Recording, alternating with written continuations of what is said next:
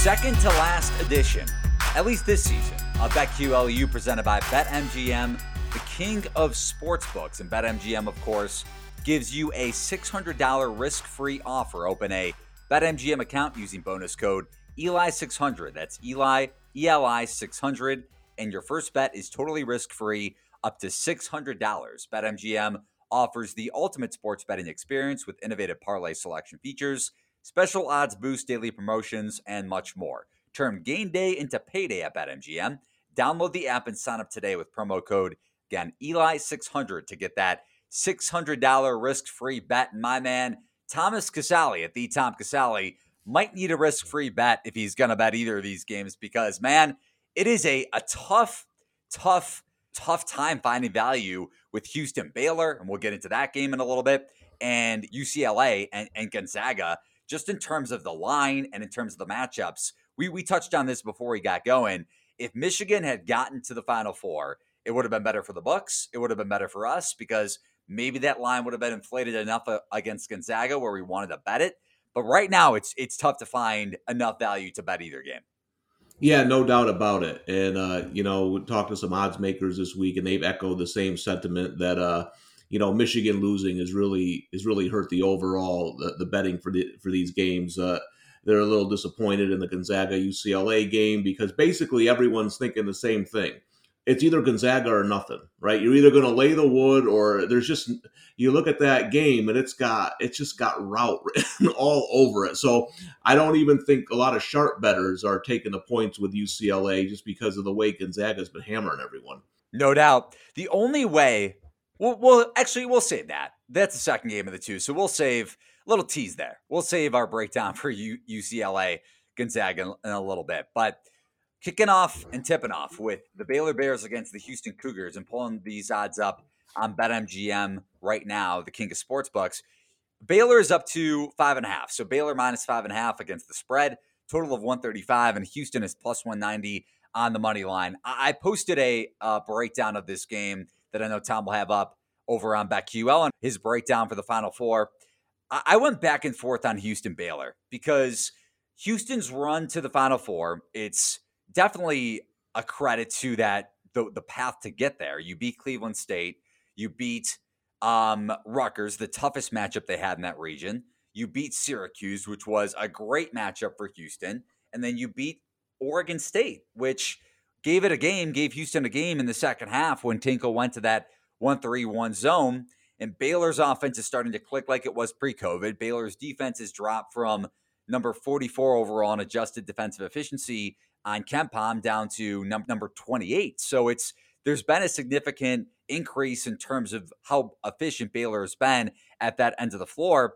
But my thing is, when I kind of dig into this game, Baylor's ball pressure is going to give Houston opportunities to crash the glass. Not only is Houston such a good offensive rebounding team on its own because of its ability to find gaps and its commitment to getting to the offensive glass, but the way Baylor pressures the ball and the way Baylor's defense sets up with that no-middle defense, it's going to give Houston lanes to get offensive rebounds. Yeah, no, and we mentioned on our, instant reaction Final Four show about Baylor isn't the best rebounding team, but they are better than Oregon State and Syracuse. So I think that's going to present a little bit more of an issue for Houston. I look at this game and I just think it's dead on. I think about 4 or 5 points is right. The way I think it's going to be very competitive throughout. I just worry about Baylor pulling away late like they have so many times this year, getting stops. It's going to be, can Houston's offense play better than it has, right? They're going to have to play better than they have against Oregon State and Syracuse to beat Baylor. So if they're hitting their outside shots, I think they have a chance for an upset. But if they go into one of those 4 or 5 minute scoring droughts that we've seen the last couple of games, I think they'll be in trouble. No, it's a good point.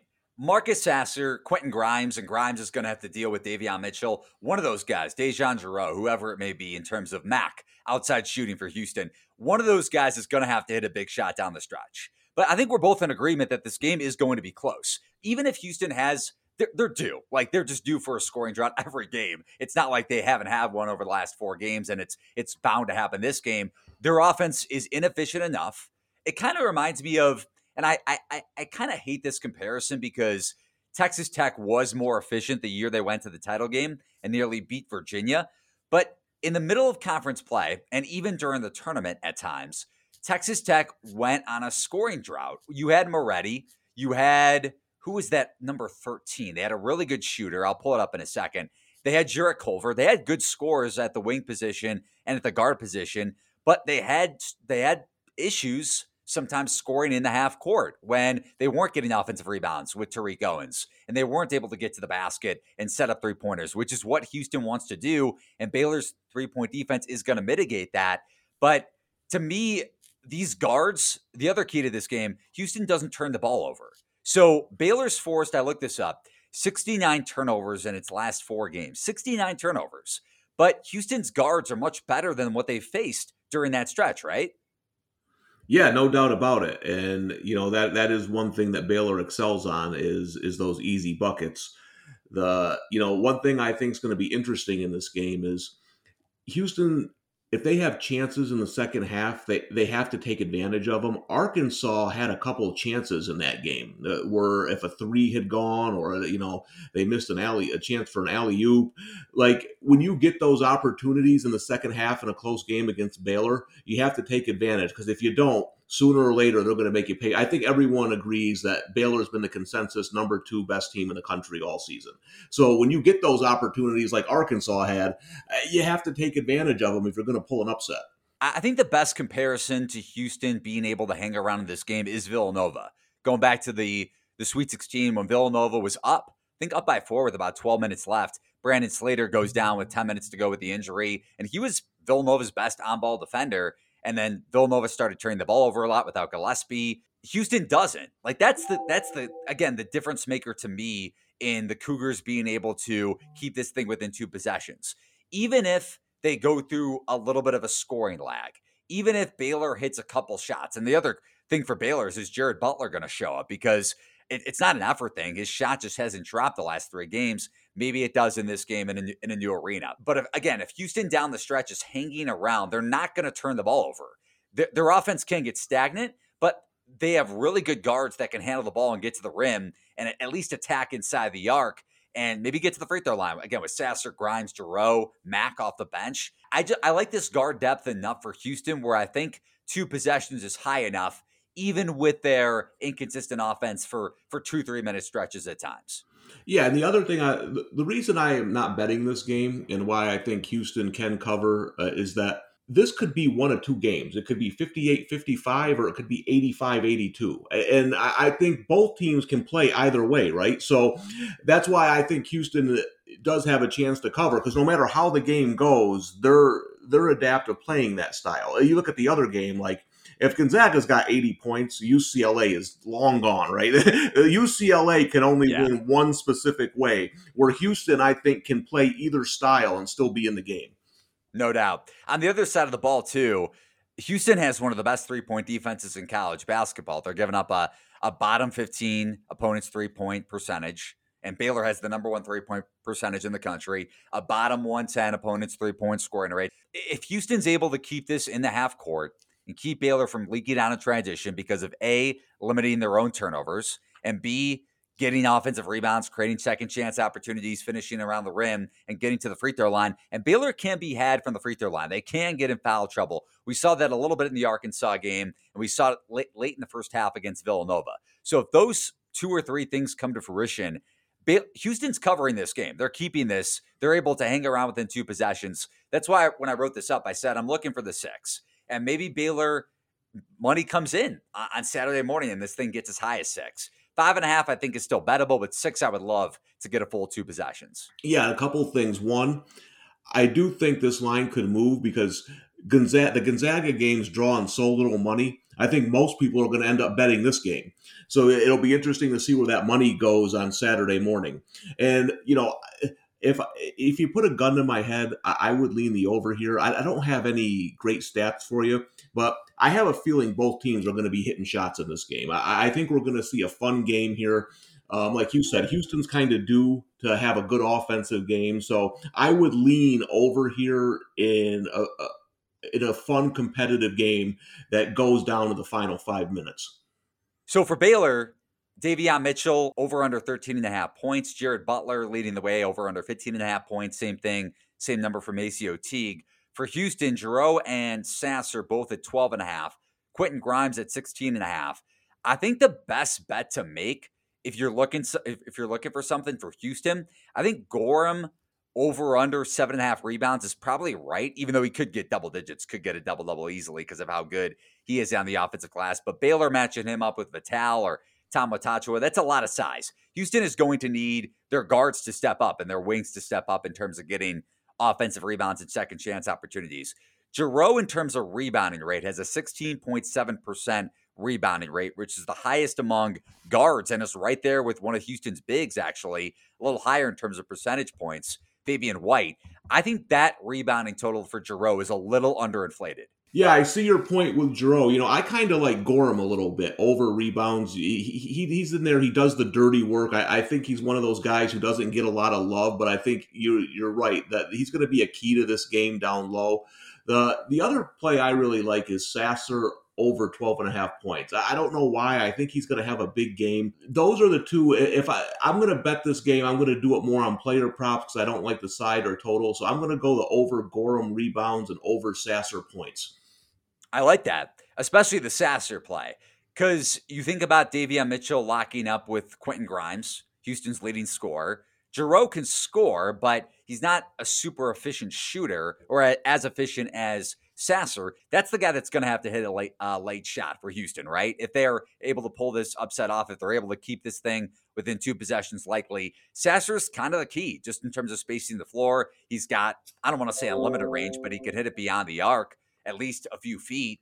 So Sasser is a key offensively. Fabian White too, because Baylor runs that no middle defense. So if you can at least get to the ball to the free throw line and present some sort of depth in terms of stretching the floor, Fabian White can hit that mid-range jump shot. He came back from the ACL injury going back to the beginning of the season, hit some shots against Syracuse in the second half that allowed Houston to stretch that lead to double digits. I love that guy. I love that guy's game. I probably would have bought a future at the beginning of the season on Houston if he was healthy. That's the key. If Houston can space the floor a little bit inside and outside the arc, they're going to have a shot down the stretch. Yeah, no doubt about it. And listen, Houston is a great team. They're talented. They have talented guards. They rebound like crazy. I mean, I know Baylor is the more well-known team. They're the ones we've been talking about all season. But it's just because I don't think a lot of your casual fans have seen Houston play. But this is a legit team, and as you mentioned, I mean, they're here with an injury to their best player. So that just talks to the depth and how well. And don't underestimate this fact, man. They are well coached. They do things so soundly on that team. They're a tough team to blow out. They're going to be a tough team to beat by 7, 8, 9 points. 100%. Moving on to the other Final Four game, UCLA and Gonzaga in that Michigan game. And this is, by the way, courtesy of Jim Root of Three Man Weave. They do great breakdowns on college basketball. Over an 8:30 stretch in the back half of the first half against Michigan, UCLA scored 23 points on 14 possessions, which is 1.64 points per possession. Over the final 11:50 of the first half against Bama, UCLA scored 33 points on 18 possessions, which is equivalent to 1.83 points per possession. Besides the free throws, 19 free throws missed combined between Bama and Michigan. If Alabama hit 6 more free throws in regulation against UCLA in the Sweet 16, they win that game. They're in the Elite Eight. Who knows what happens? Both teams combined, Bama and Michigan, to shoot like 10 of 38, 10 of 39 from three. All those three metric stats, UCLA has gotten so lucky over the last 3 games. The only way they hang around in this Gonzaga game is if they play at a slow tempo, Gonzaga is just missing shots, and UCLA is ultra efficient and gets some luck like that. That is the only shot UCLA covers, because if Gonzaga is pushing the floor, who's matching up with Jalen Suggs? Who's matching up with Corey Kispert? Jaquez is an okay defender, but not great. Not like Franz Wagner, who Juwan Howard didn't put on Juzang until the last 8 minutes of that game. Juzang, who is he guarding on the defensive end against Gonzaga? I just don't see how anybody on UCLA could stop the athleticism of the Zags. No, it's listen, UCLA, they beat a 2 seed, they beat a 1 seed, tip of the hat to them. But as you said, they've had a lot of things go their way. And my issue in this game is I don't see how Cody Riley doesn't get in early foul trouble. I mean, with all the bigs that Gonzaga has, and Mark Few, he knows a little bit about basketball. UCLA has one real big man after the Chris losing Chris Smith. So I think they're going to pound that ball inside early. They're going to get Riley in foul trouble. It's UCLA is not a deep team. They've been on a great run, but I can't think of a worse matchup for them than Gonzaga. I really think if Michigan had played them 10 times, they probably win 8 of them. UCLA got them on a night where they just weren't on. So, I just can't lay like 14, 15 points in the Final Four, but to me, this looks like a complete demolition. The only part of this game I see value in is the over. I think it's 145 and a half at BetMGM. If Gonzaga played at any more of a quicker tempo against USC, that game goes over. Gonzaga, especially because Gonzaga relies on getting to the rim. They're a good 3-point shooting team, but they don't rely on their 3-point shot, or at least at even a above average clip. So if Gonzaga is able to get to the rim at will, I don't see anybody stopping Suggs. I don't see anybody stopping Timmy. Like you mentioned, Riley probably gets in foul trouble. UCLA is going to have to hit shots, and they can hit shots. So if they're getting that kind of shooting luck again for spurts of this game with Juzang and Jaquez and even Tiger Campbell, who hit some big shots in the second half against Michigan, this game's going over. Yeah, and we just published your article, your the Final Four article, and I had to call in the relief pitcher. I had Reed Wallach pinch hit for me because I didn't really have any strong opinions, and I know he likes a team total in this game. He has a good write up on that, so make sure you check that out. But I think kind of that's where the value is in betting this game. Is I wouldn't hate a Gonzaga over first half. I bet a lot of Gonzaga team total overs this year for good reason. But the thing about the Zags is with 10 minutes to go, you look like you're going to go over by 15, 20 points, but they're always up by so much. Like you said, they kind of bring it back a little bit. So you're biting your fingernails in the last 2 minutes. But first half, man, this team is an absolute well-oiled machine. So I think that might be a play there. I agree with you. The 145 looks a little low because I also don't think UCLA has a great defense. I'm sorry. I know they've been playing great defense in the tournament, but they didn't have a great defense all year, and I think they're going to get exploited in this game. So I agree with you. If you're looking for value, I don't think it's on the side. It's on the total. And if you're looking to bet and get a free risk-free bet, or that's redundant, but get a risk-free bet, $600 risk-free bet over at BetMGM. You can use the promo code Eli600, and your first bet up to $600 is totally risk-free over at BetMGM, the king of sportsbooks. Tom, looking at some player props for this game.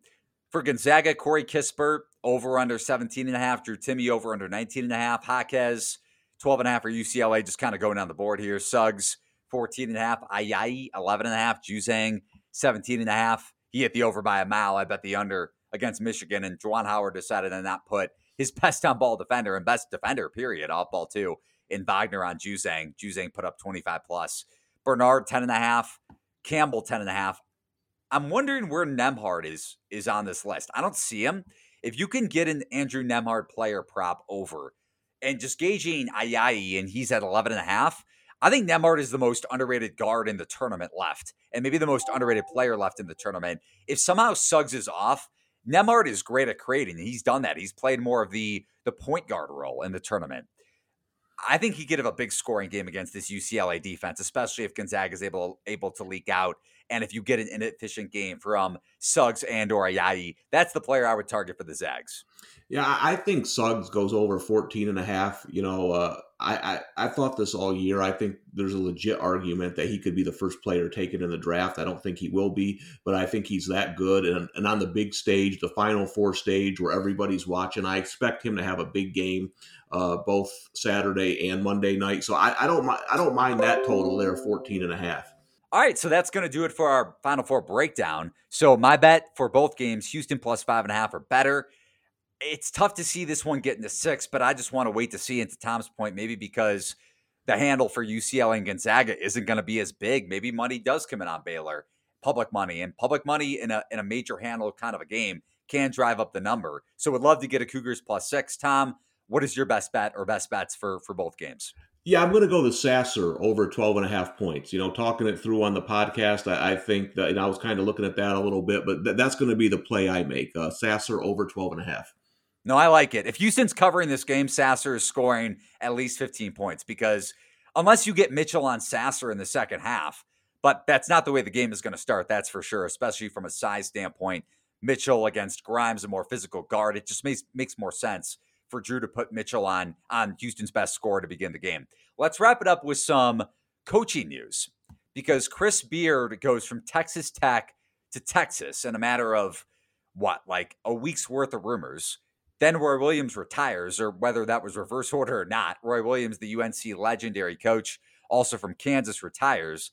Bill Self gets that long-term lifetime deal with Kansas, so we know he's not pulling a Roy Williams and going to UNC.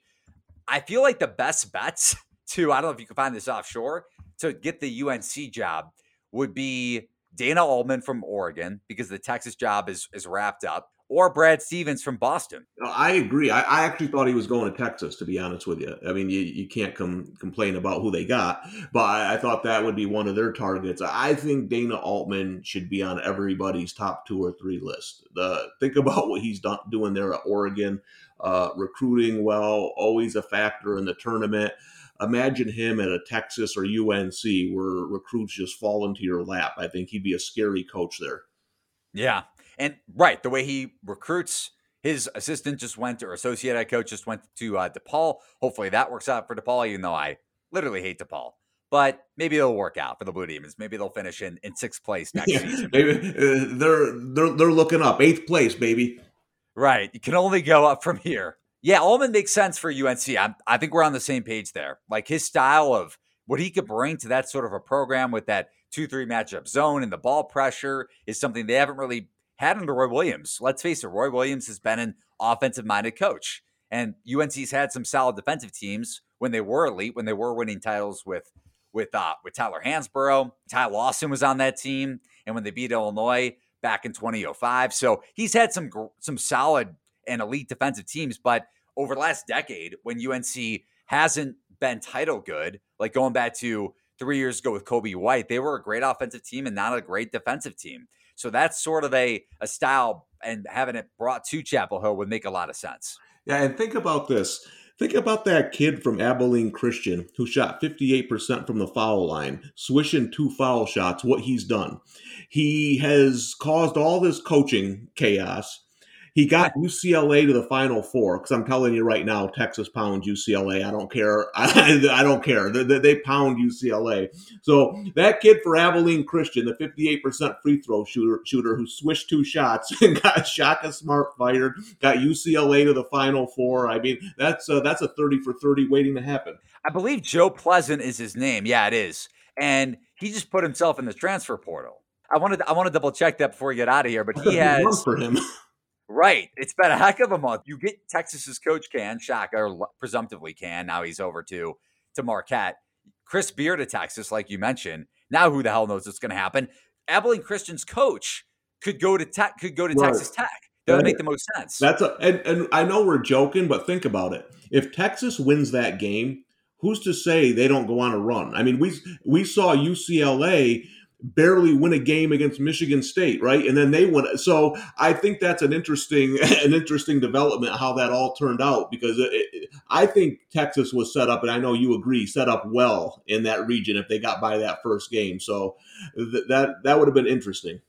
The worst game Matt Coleman has played ever in his career. I won't even go on about it because we spent 15 minutes on a previous podcast ranted about Texas. But that'll do it for the Final Four podcast, man. At the Tom Casale is where you can find Tom Casale on Twitter. Myself, Eli Herskovich. Subscribe to the BetQLU podcast, what we're on right now. Subscribe, rate, and review. We appreciate all your support over the last few months. When we launched the podcast, it really does mean a lot, and it really does help boost the podcast.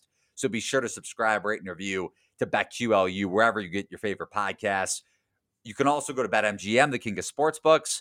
Use that promo code Eli600 for the risk-free bet up to $600. Download the BetQL app today. Subscribe to BetQL, a great resource to get all the sharp edges and all the data and all the information you need, 5-star bets to help you beat the sports books. Tom, any last words before we get out of here? No, I want to thank everybody for coming along with us all season. It's been a great year. I'm looking forward. I think we're going to see, even if Houston covers, I think we're going to see Baylor and Gonzaga on Monday night. Was supposed to happen in December. We get the heavyweight fight for the championship. I can't wait. We'll have a last edition, I guess, of the season. Maybe we'll do a post-mortem and futures edition for next year right after the title game wraps up. But for now, Sunday is our last edition of the BetQLU podcast during this college basketball season. So be on the lookout for that. That'll come out on Sunday afternoon with myself, Eli Herskovich, and Thomas Casale. Thanks again for listening to the BetQLU podcast.